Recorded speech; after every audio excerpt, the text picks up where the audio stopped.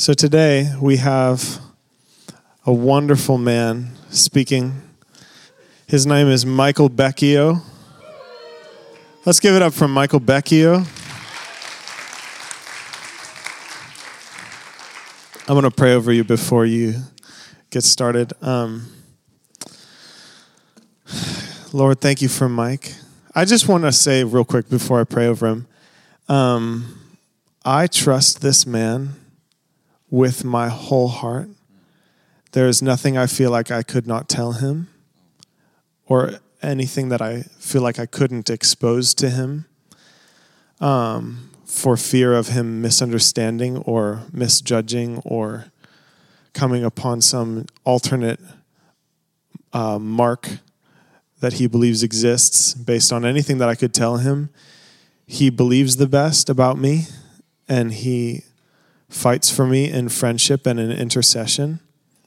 And the thing that I trust most about him, and I want to tell you this before he starts speaking, is he knows the Father God so deeply for who the Father God really is. And that is something really special. And when you meet somebody who knows the Father God, the words that they speak kind of carry a different level of gravity. And so I just wanted to honor him in front of you all and entrust the trust that I have for him to you so that you can trust him the same. Thank you, Lord, for Mike. Thank you for whatever he's going to share today. And thank you, Lord, that we get an opportunity to hear from his heart and from his personal intimacy with you.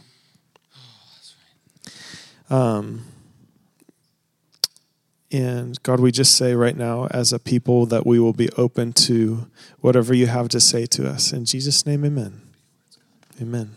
Love you, bro.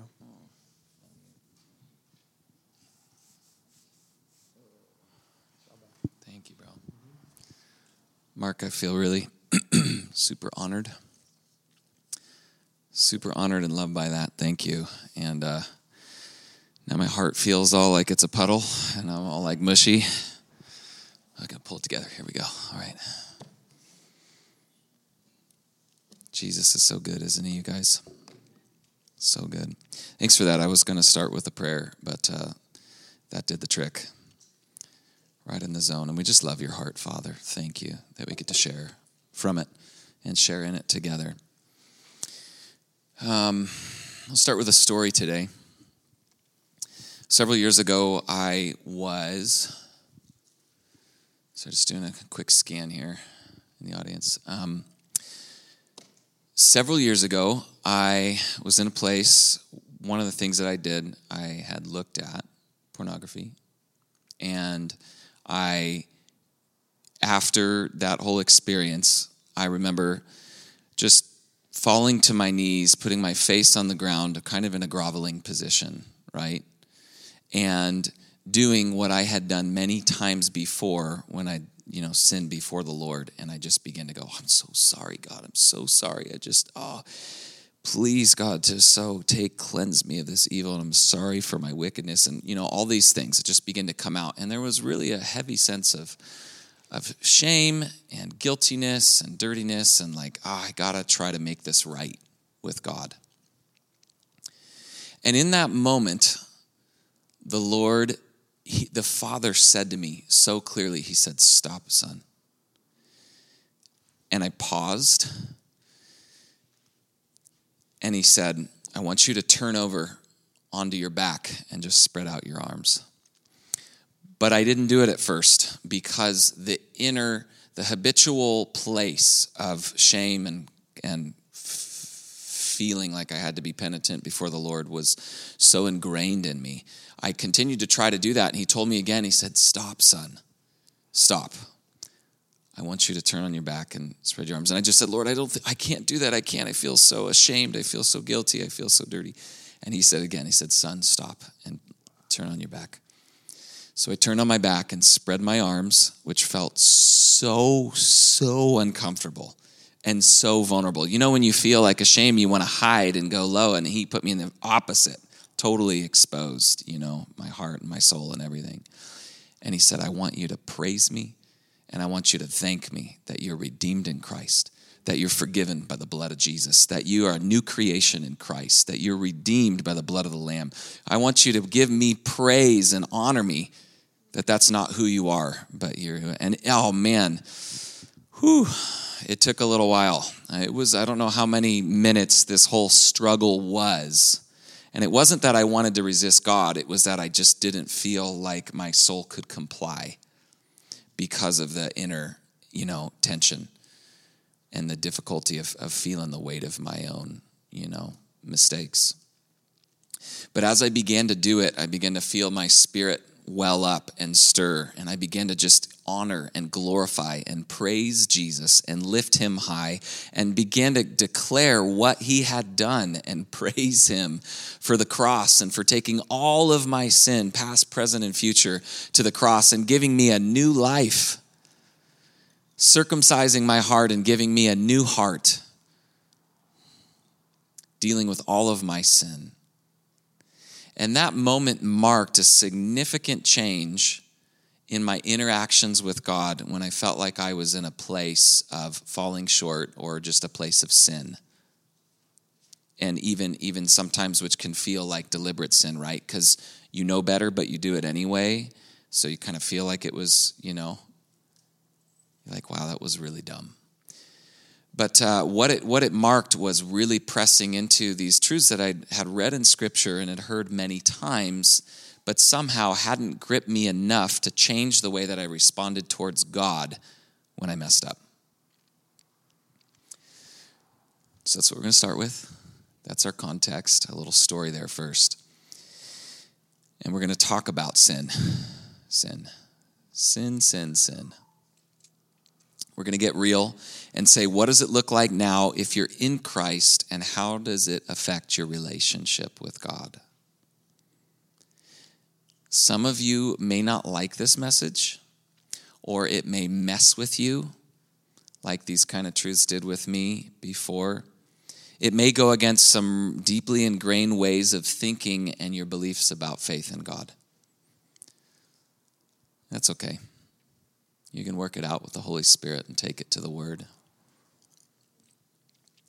We're going to ask two things, and I'll come back to these a couple times. Number one, can sin separate us from God if we're in Christ? Maybe some of you have heard the phrase, sin separates, right? But can sin separate us from God if we're in Christ? And number two, does sin affect our relationship with God? That's a broad question, but I'm going to define it later and give some context. But does sin affect, does it affect, shift, or change our relationship with God? Again, a disclaimer here.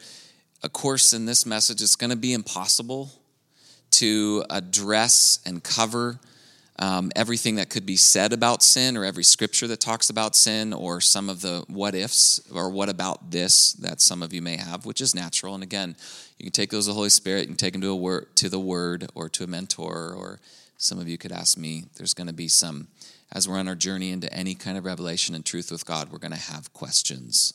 But what about in this situation? What about this circumstance? Help me understand this verse, Lord. Those things are okay, and I won't be able to cover all those. But let's dive in. So what is the testimony of, is Hannah back there still? Vidmar? That's okay. What time did I start, Hannah? How many minutes ago? 6 minutes ago. Perfect. Cool. I asked Hannah if she could pop a timer up on the overhead just for me back there, but not yet. Maybe one of these days. Just help me stay on track. So what does the testimony of God's word say about sin in our lives now? And when I say now, I mean in the new covenant, when you've come to Jesus, you've confessed with your mouth and believed in your heart that Jesus is Lord, and the Bible says you receive him as Lord and Savior, right? What does it say about sin in our lives now if we belong to Jesus? So let's start with some Old Testament declarations concerning our sin. This is pre-Jesus' life and the crucifixion and his resurrection. It says in Isaiah, and I'm just going to read these. You guys can try to turn to some of these. There's a lot here, so I'm going to try to take it a little slow. You don't have to catch everything, but there's going to be things that stand out to you. And just let some of those hang on the hooks and in your heart.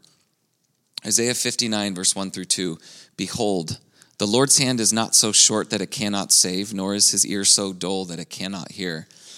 But your iniquities have made a separation between you and your God, and your sins have hidden his face from you so that he does not hear. Jeremiah 31:3, addressing the issue of sin.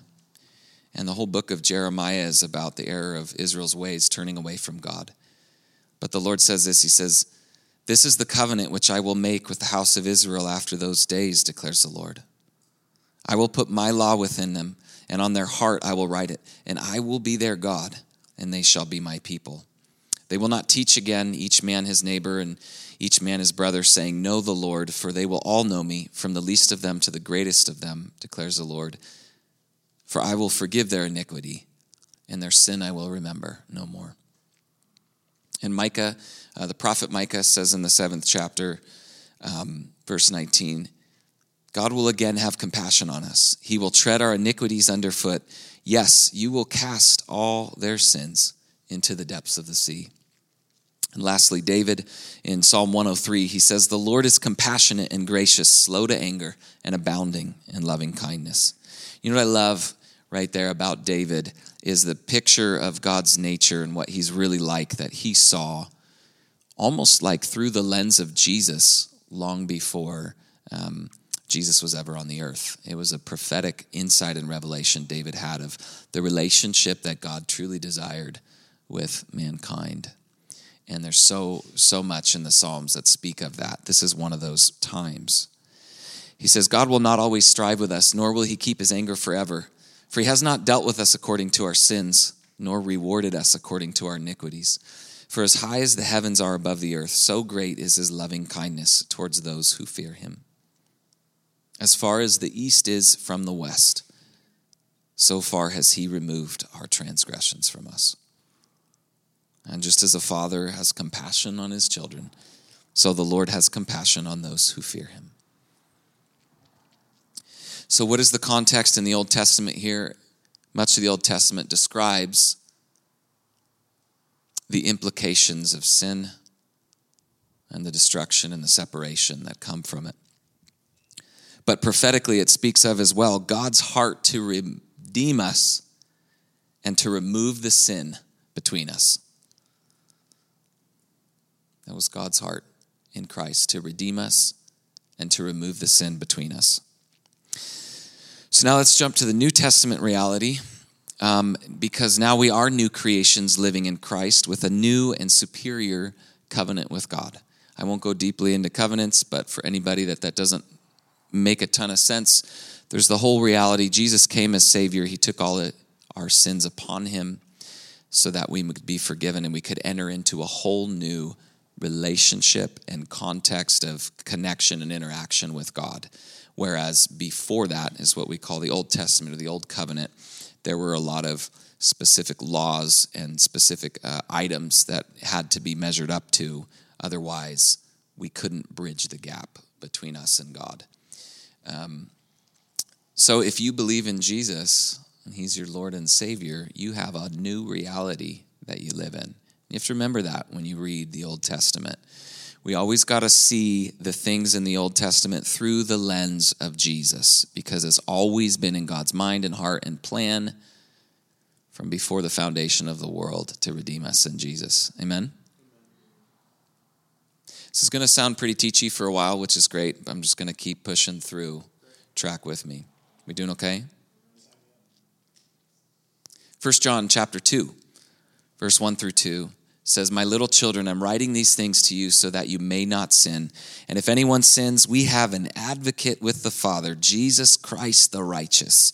And he himself is the propitiation for our sins, and not only for ours, but also for those of the whole world.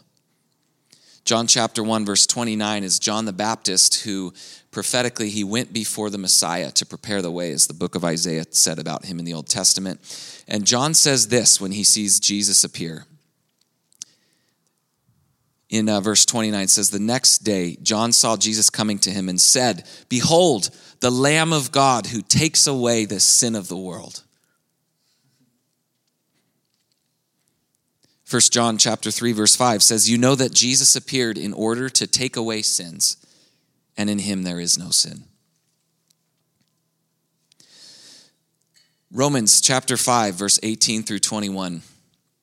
I'm going to just hit the stop button just for a sec. If it feels like a little bit of an overwhelming, just like deluge of scripture, this is on purpose. Because I want to hit us again and again and again and again and again with the testimony of what the word says about sin. And there's a reason why there's so many places and so many ways that it deals with this, because it's a reality in all of our lives. And because of the fallen nature, the majority of us, if not all of us, do struggle with the fact that we're imperfect. We do things we know we shouldn't, and we tend to have, if not conscious, subconscious things that put an element of separation between us and the Father, that keep us from inheriting and living in and staying in all the time, all the way, the grace and the goodness and the favor and the kindness and the forgiveness that God has extended to us in Jesus. Let's keep getting this sucker. Romans chapter 5, verse 18 through 21. I'm reading this in the Message because I love the way it says it, and I think it stays pretty true to the a more literal translation. Says here it is in a nutshell. Just as one person did it wrong, being Adam and Eve, and got us in all this trouble with sin and death, another person did it right and got us out of it. But more than just getting out of trouble, Jesus got us into life. One man said no to God and put many people in the wrong, but one man said yes to God and put many into righteousness and right standing with God. All that passing laws against sin did was produce more lawbreakers. But sin did not and does not have a chance in competition with the aggressive forgiveness that we call grace. Come on. When it's sin versus grace, grace wins hands down. All sin can do is threaten us with death, and that's the end of it. But grace, because God is putting everything together again through the Messiah, invites us into life, a life that goes on in a world without end. 2 Corinthians 5:21, this time in the Amplified Version, which is literal but adds a little more context sometimes. Says, God made Christ, who knew no sin, to be sin on our behalf, so that in Jesus we would become the righteousness of God. That's a pretty powerful thought right there. Some of these zingers, you could just sit on them for many days and weeks at a time. If you know Jesus, the reality is that God made Christ to be sin on your behalf so that in him you would become the righteousness of God. That is wild. That's not a Passover statement in the scripture and just like acknowledge mental agreement with the concept. That's something that has to be imbibed and taken in and result in a changed way of thinking and living. It goes on in the Amplified to say that is that we would be made acceptable to God and placed in a right relationship with him by his gracious loving kindness. Romans chapter 4, verse 25, Paul writes, again in the Amplified, now it's not for Abraham's sake alone. It was written in Scripture that his faith was credited to him as righteousness, but for our sake also, to whom righteousness will be credited as those who believe in him who raised Jesus our Lord from the dead, who was betrayed and crucified because of our sins and was raised from the dead because of our justification, which is our acquittal, absolving us of all sin before God. Ephesians chapter 1, verse 7, in Jesus we have redemption, that is our deliverance and salvation through his blood, which paid the penalty for our sin and resulted in the forgiveness and complete pardon of our sin in accordance with the riches of his grace. Stick with me, guys. We got a few more here.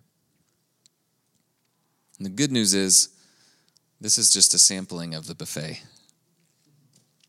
Colossians chapter 1, verse 21 through 23 says, although you were previously alienated and hostile in attitude, engaged in evil deeds, yet God has now reconciled you in his body of flesh through death, in order to present you before him holy and blameless and beyond reproach.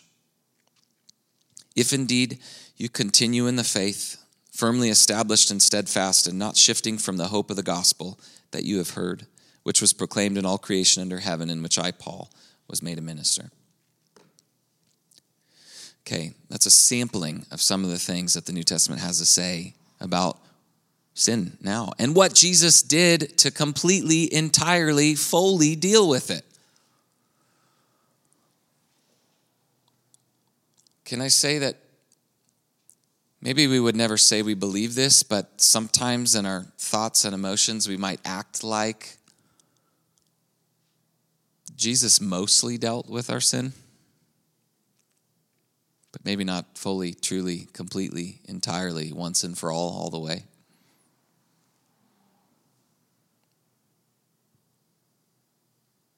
That's an important one to get right. Because if we miss that stuff will slip in,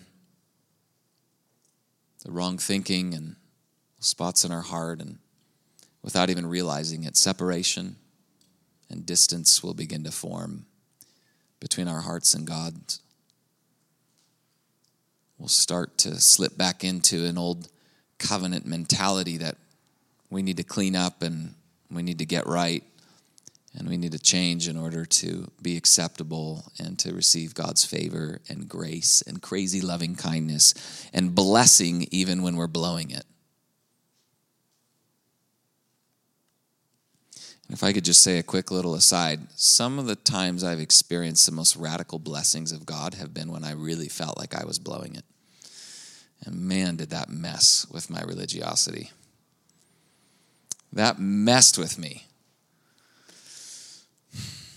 Most of us have some degree of performance or earning stuff in us somewhere. God loves to get in there and squeeze that stuff out of us because he's so good. And you can always trust him. So what now? What is our mindset and our stance because of these things? Here's a few thoughts in Scripture. Romans chapter 6, verse 10 through 11 says, for the death that Jesus died, he died to sin once for all time. But the life that he lives to God. So you too, consider yourselves to be what? For those of you who know, dead to sin, but alive to God in Christ Jesus. Romans 8:1, Paul writes, therefore there's no condemnation at all for those who are in Christ Jesus. For the law of the Spirit of life in Christ Jesus has set you free from the law of sin and death. No condemnation and no shame is an amazing, phenomenal way to live in God. And it's a gift that Jesus gave that's meant to be enjoyed. I don't know about you guys, but sometimes it could feel and has felt like I kind of need to punish myself because it's just like, that's not cool that I did that. But when I stop and see it the other way, it's like, wow, what if I'm not accepting and joyfully receiving the gift that he willingly gave me? He's already dealt with this and taken it away. Wow. You guys, this is crazy stuff. This doesn't exist anywhere else.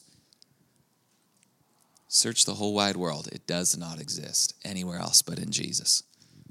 This kind of freedom, this kind of grace, this kind of loving kindness. And it's all by grace. Not by works, lest anyone should boast. 1 John, two more scriptures. 1 John chapter 1, verse 8 through 10 says that if we say we have no sin, we're deceiving ourselves and the truth is not in us. But if we confess our sins, He is faithful and just, so that he'll forgive us our sins and cleanse us from all unrighteousness. But if we say that we've not sinned, we make him a liar and his word is not in us. Just got a little sandwich there. If we say we have no sin, right, we're lying. So, hey, cool. We get to just be honest and real. Man, God, I do have sin. I have messed up.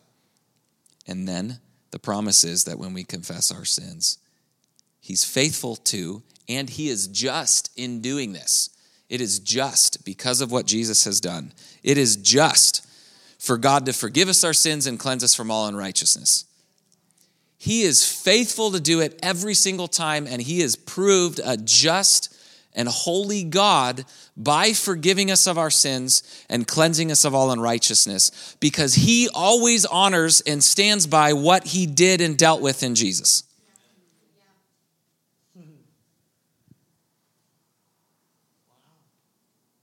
We may waver, but he never will.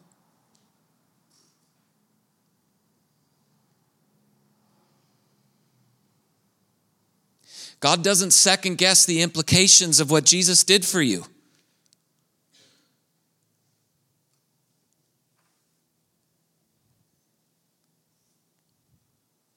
He doesn't have ups and downs. He never forgets.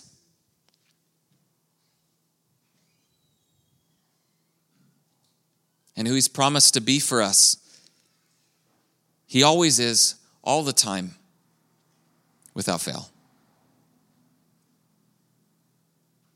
Though we may forget, he will not forget. 100% of the time. You could be at your worst place, and he'll be at his best all the time. And his best is love. It's loving kindness, it's compassion, it's grace. Because that's who he is. And he never changes. Which makes you and your relationship with him really, really, really secure. Really stable. Stable as a rock. Don't you forget it. It's stable as a rock. It's stable as a rock. It doesn't shift and it doesn't change.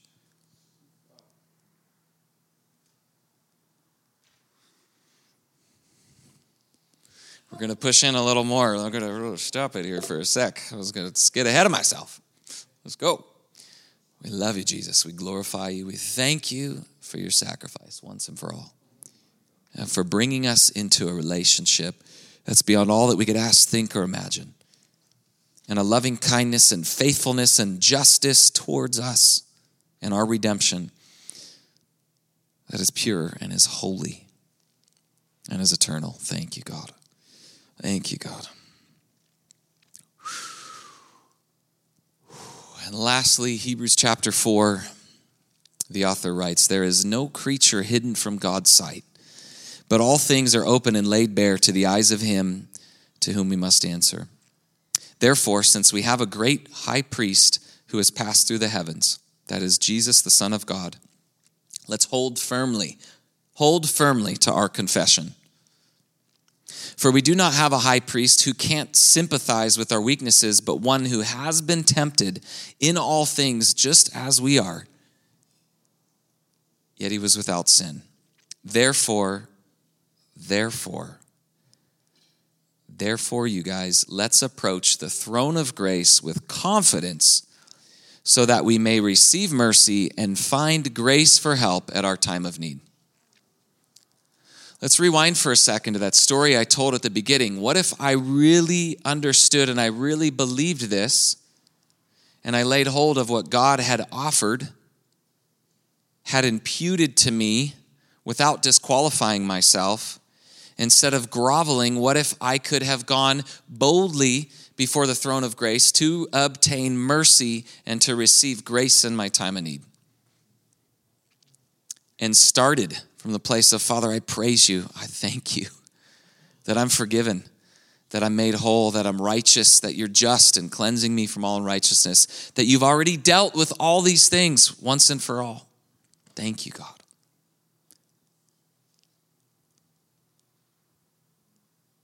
You guys, a shift like that will make an astounding, remarkable difference in your relationship with God and the way that you live open-heartedly, free and unashamed, in a childlike innocence before God. Were you ready to receive his love and his goodness and his blessing, his kindness and his favor at any time, at all times, because you know how he sees you in Christ, always, no matter what.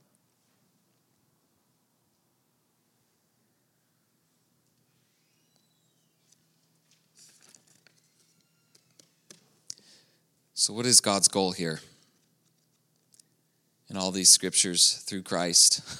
I believe it's to remove anything that separates you from him or disqualifies you from his love, his grace, and his goodness. That's why he dealt with sin once and for all in Jesus. Like those scriptures I read. He didn't run the math and miss a number.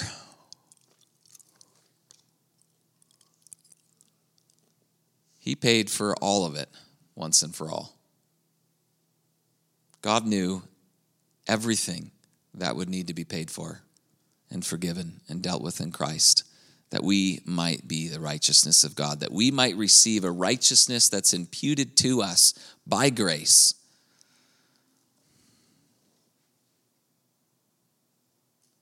And because of that, enjoy the same love and goodness and favor that Jesus had and has with the Father.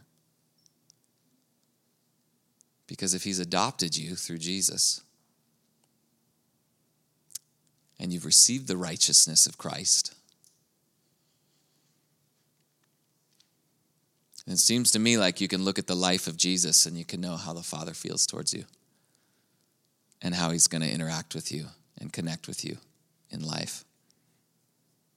And if that feels off, remember, it's not on his side. It's not on his side that it gets off, yeah? So you can reset to him at any time.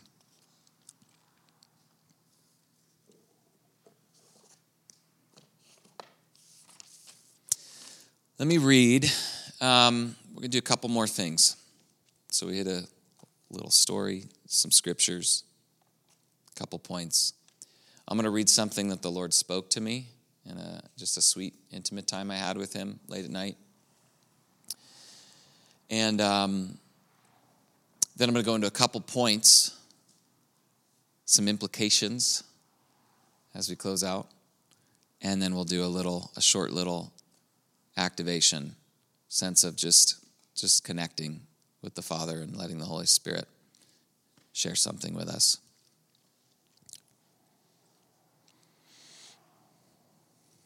I'll read this little part first. This was in the middle of a conversation. I'm not going to read you the first half, so you're going to dive in the middle of the story here with me and Papa. Papa smiled at me, looking at me with approval and affection. Then he reached out and gently ran his fingers through my hair. My son, I treasure you deeply, and you're a delight to my soul. We embraced, and I buried my head into his chest, letting his visceral love envelop my being. Then he said, I like that we're one. Our relationship, our bridge is always intact. There isn't any separation between us. Sin no longer separates in Christ, for you have been separated from your sin. The blood of Christ purifies you from all sin. Your sin has been forgiven. Your sin is taken away. I no longer remember your sin, for I've thrown it into the sea of forgetfulness. In Christ, your sins are forgiven and remembered no more. Sin no longer has a hold on you, so consider yourselves dead to sin, but alive to God in Christ Jesus. Romans 6, son. I think this is the subject that you should stick in for Sunday. The reality of that sin now in Jesus, or the reality of sin now in Jesus, and that sin no longer separates you, any of you in Christ, from me, that we are one in Christ and our relational bridge is intact. I won't destroy it. There is no drawbridge that I raise when you're in sin. There's no condemnation or separation for those who are in Christ Jesus, Romans 8. Not one iota of it. I've made up my mind. I'm for you and not against you. I have forgiven you in Jesus, and your sins and lawless deeds I will remember no more. By one sacrifice, Christ has made atonement for those who are redeemed, Hebrews 10. What more is there to say? Michael, is this fully true, or is it a pipe dream? I don't do half salvations. I don't do partial sanctification. In Jesus, I paid for the sins of the whole world, not some of them. It's all or nothing. You can rebel and walk away, but you can't undo grace. You can choose to leave the fold and deny me before men, but you can't undo what I've dealt with and paid for. My side is done and unchanging. You humans may choose to reject me, and that's a different path. But in Christ, you're secure and pure in me, because I have taken away your shame and given you, imputed to you, Jesus' righteousness. I think that's worthy of an amen. That's pretty good, huh?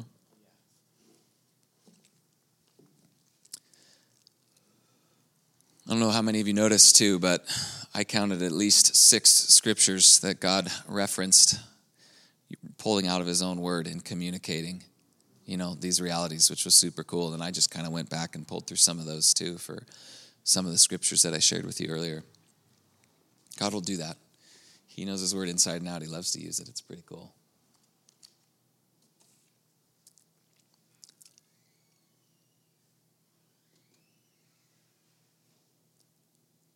So, does sin affect our relationship with God if we're in Christ? Jesus, our Lord and Savior. Does sin affect our relationship with God? And I want to say no. That bridge, Jesus, has been built by God, and he will not remove it or destroy it. There's no drawbridge.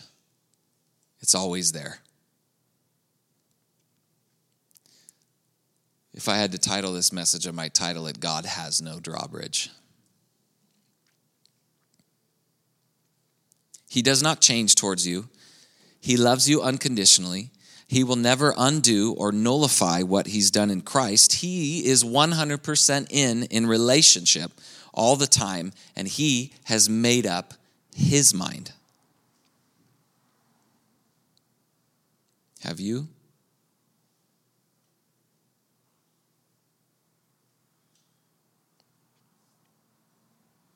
The best way to make your mind up is to agree with what God says.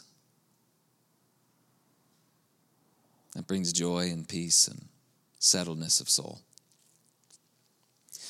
So if our actual relationship, that bridge that Jesus built, is not in question, then what is in question, if that's not in question, and the security and solidity of our relationship because of Jesus is not in question, it's because they, Father, Son, and Holy Spirit, take care of that, and Jesus has given it to us as a gift that he won't take back. We're adopted and we're in. Yeah, come on. Good news. Let's go. You can rejoice when truth hits you too. That's cool also. Let's go. Yeah, God, come on. You're amazing, God. Let's go. You stinking rock. Yeah. Bro. You're rad, dude. All right, moving on. I just love him, man. I just love him. Sometimes I just want to just do jumping jacks for Jesus. Woo! Let's go. He's so good. This kind of truth, man, we're going to be rejoicing and celebrating and delighting and praising and lifting high and exalting God forever because of this stuff. Whew. Whew. That's when you read in Revelation, it's the Lamb that was slain coming out of the center of God's throne to adoration, the praise, the exaltation, and the giving of glory of all of heaven unto Jesus. Whew. When John was having this revelation, it was said that none were found who could open the scroll except for Jesus, the Lamb who was slain. Oh man, you guys. This stuff should set our soul on fire. Praise you, God. Glorify your name. Worship you, Jesus. So, if our relationship is not in question, what is in question? I would suggest that it's our experience, our personal experience of that relationship, and our belief in that relationship. That's what's in question. God's side's not in question. At all, at all. God's side's not in question. At all, at all. That just kind of popped out. I liked it though. Let's go. So if it's our experience of that relationship and our belief in it, good news. That's a very practical, simple switch. Pretty easy. Let's go. I mean, I wish somebody was on the keys. I would have just kept going with that thing, man. Woo! Let's go. Let's go.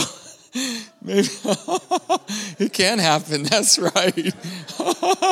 It's kind of a vibe. I already forgot the words. Shoot. Ooh. At all, at all. God's side's not in question. At all, at all. God's side's not in question. At all, God's side's not in question. At all. Woo, let's go. Man, you guys, sometimes even just silly, childlike stuff like that, little silly songs. There have been times I feel like I can't pray and I'm overwhelmed, and this is a little side note. This is a little bonus content for you right here, right now. That I just start singing a silly song and truth pops out, and then just like it just clears out my soul and my heart, my mind and my spirit just pushes through, and it's just like, ooh, yeah, he's so good all the time. Let's go.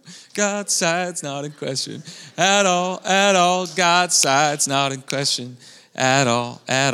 You can say no to the enemy by doing that kind of stuff. When that creeper comes around and tries to get you off track and make you think the truth is not the truth, you can just say, because God's side's not in question at all. God's side's not in question at all. But you're a liar and I don't believe you. Get out. So anyway, moving on. Here we go. So,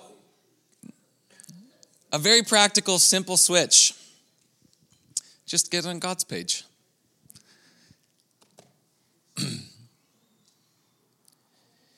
We can enjoy a rich experience of that relationship at all times, even when we've messed up or are messing up. I've been in the middle of doing something stupid and had God just start talking to me. And so much love, so much affection, super duper kind. I'm like, I so don't deserve this right now. And he's like, that's okay. You don't have to deserve it. Because Jesus deserved it, and he gave it to you as a gift. And he's like, lives in you. So you're with me right now. I'm with you always, even to the very end of the age. And you're with me because you've died and your life is now hidden with Christ in God. So even right now, we're in a good place.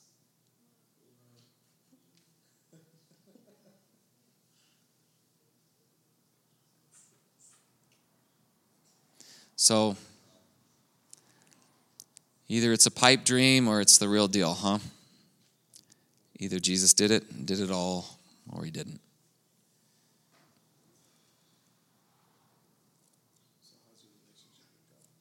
Yeah. So,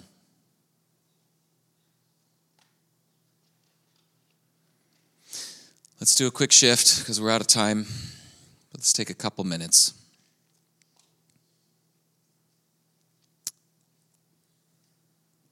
we just do a little check-in, our relationship with God. Yeah?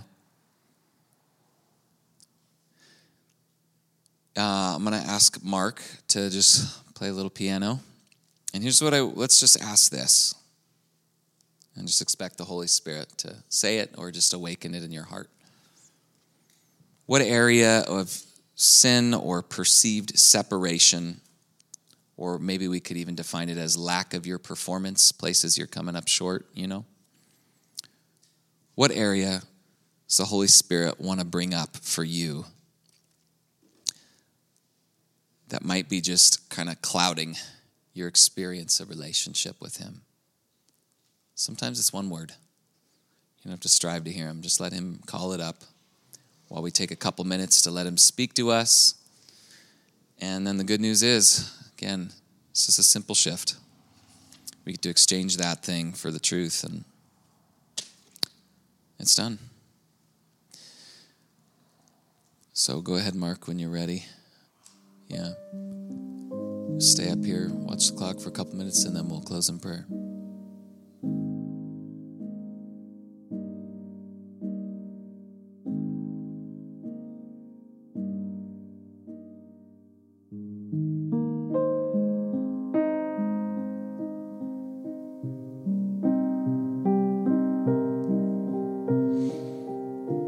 Thank you, Father. Thank you for rich love and amazing grace. Thank you for dealing with everything in Jesus that would have separated us or kept us from you, so that you could enjoy a rich and unending, unbroken relationship with us forever and ever.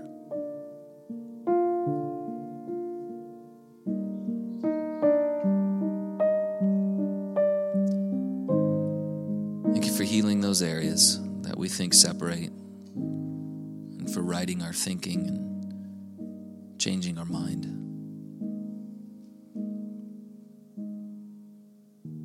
Thank you for showing us things the way you see them and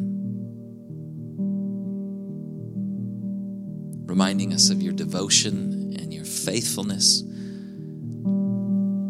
your justice towards us, your commitment to us as your adopted, selected, intentionally chosen and brought near children who are made righteous and pure and holy by your blood, Jesus. And to get to be a part of the family of the Father, the Son, and the Holy Spirit. Welcomed members of the family at all times who live in your house and do life with you. Always wanted, always accepted.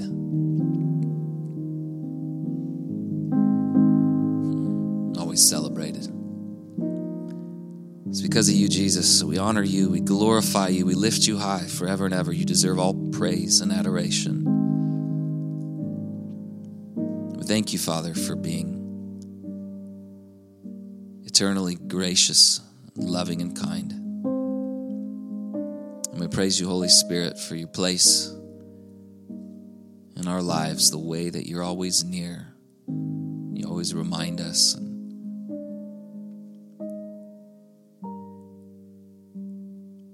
be in the very presence of God with us. We praise you. We thank you, God. Release your blessing, the Father's blessing upon all here. In Jesus' name.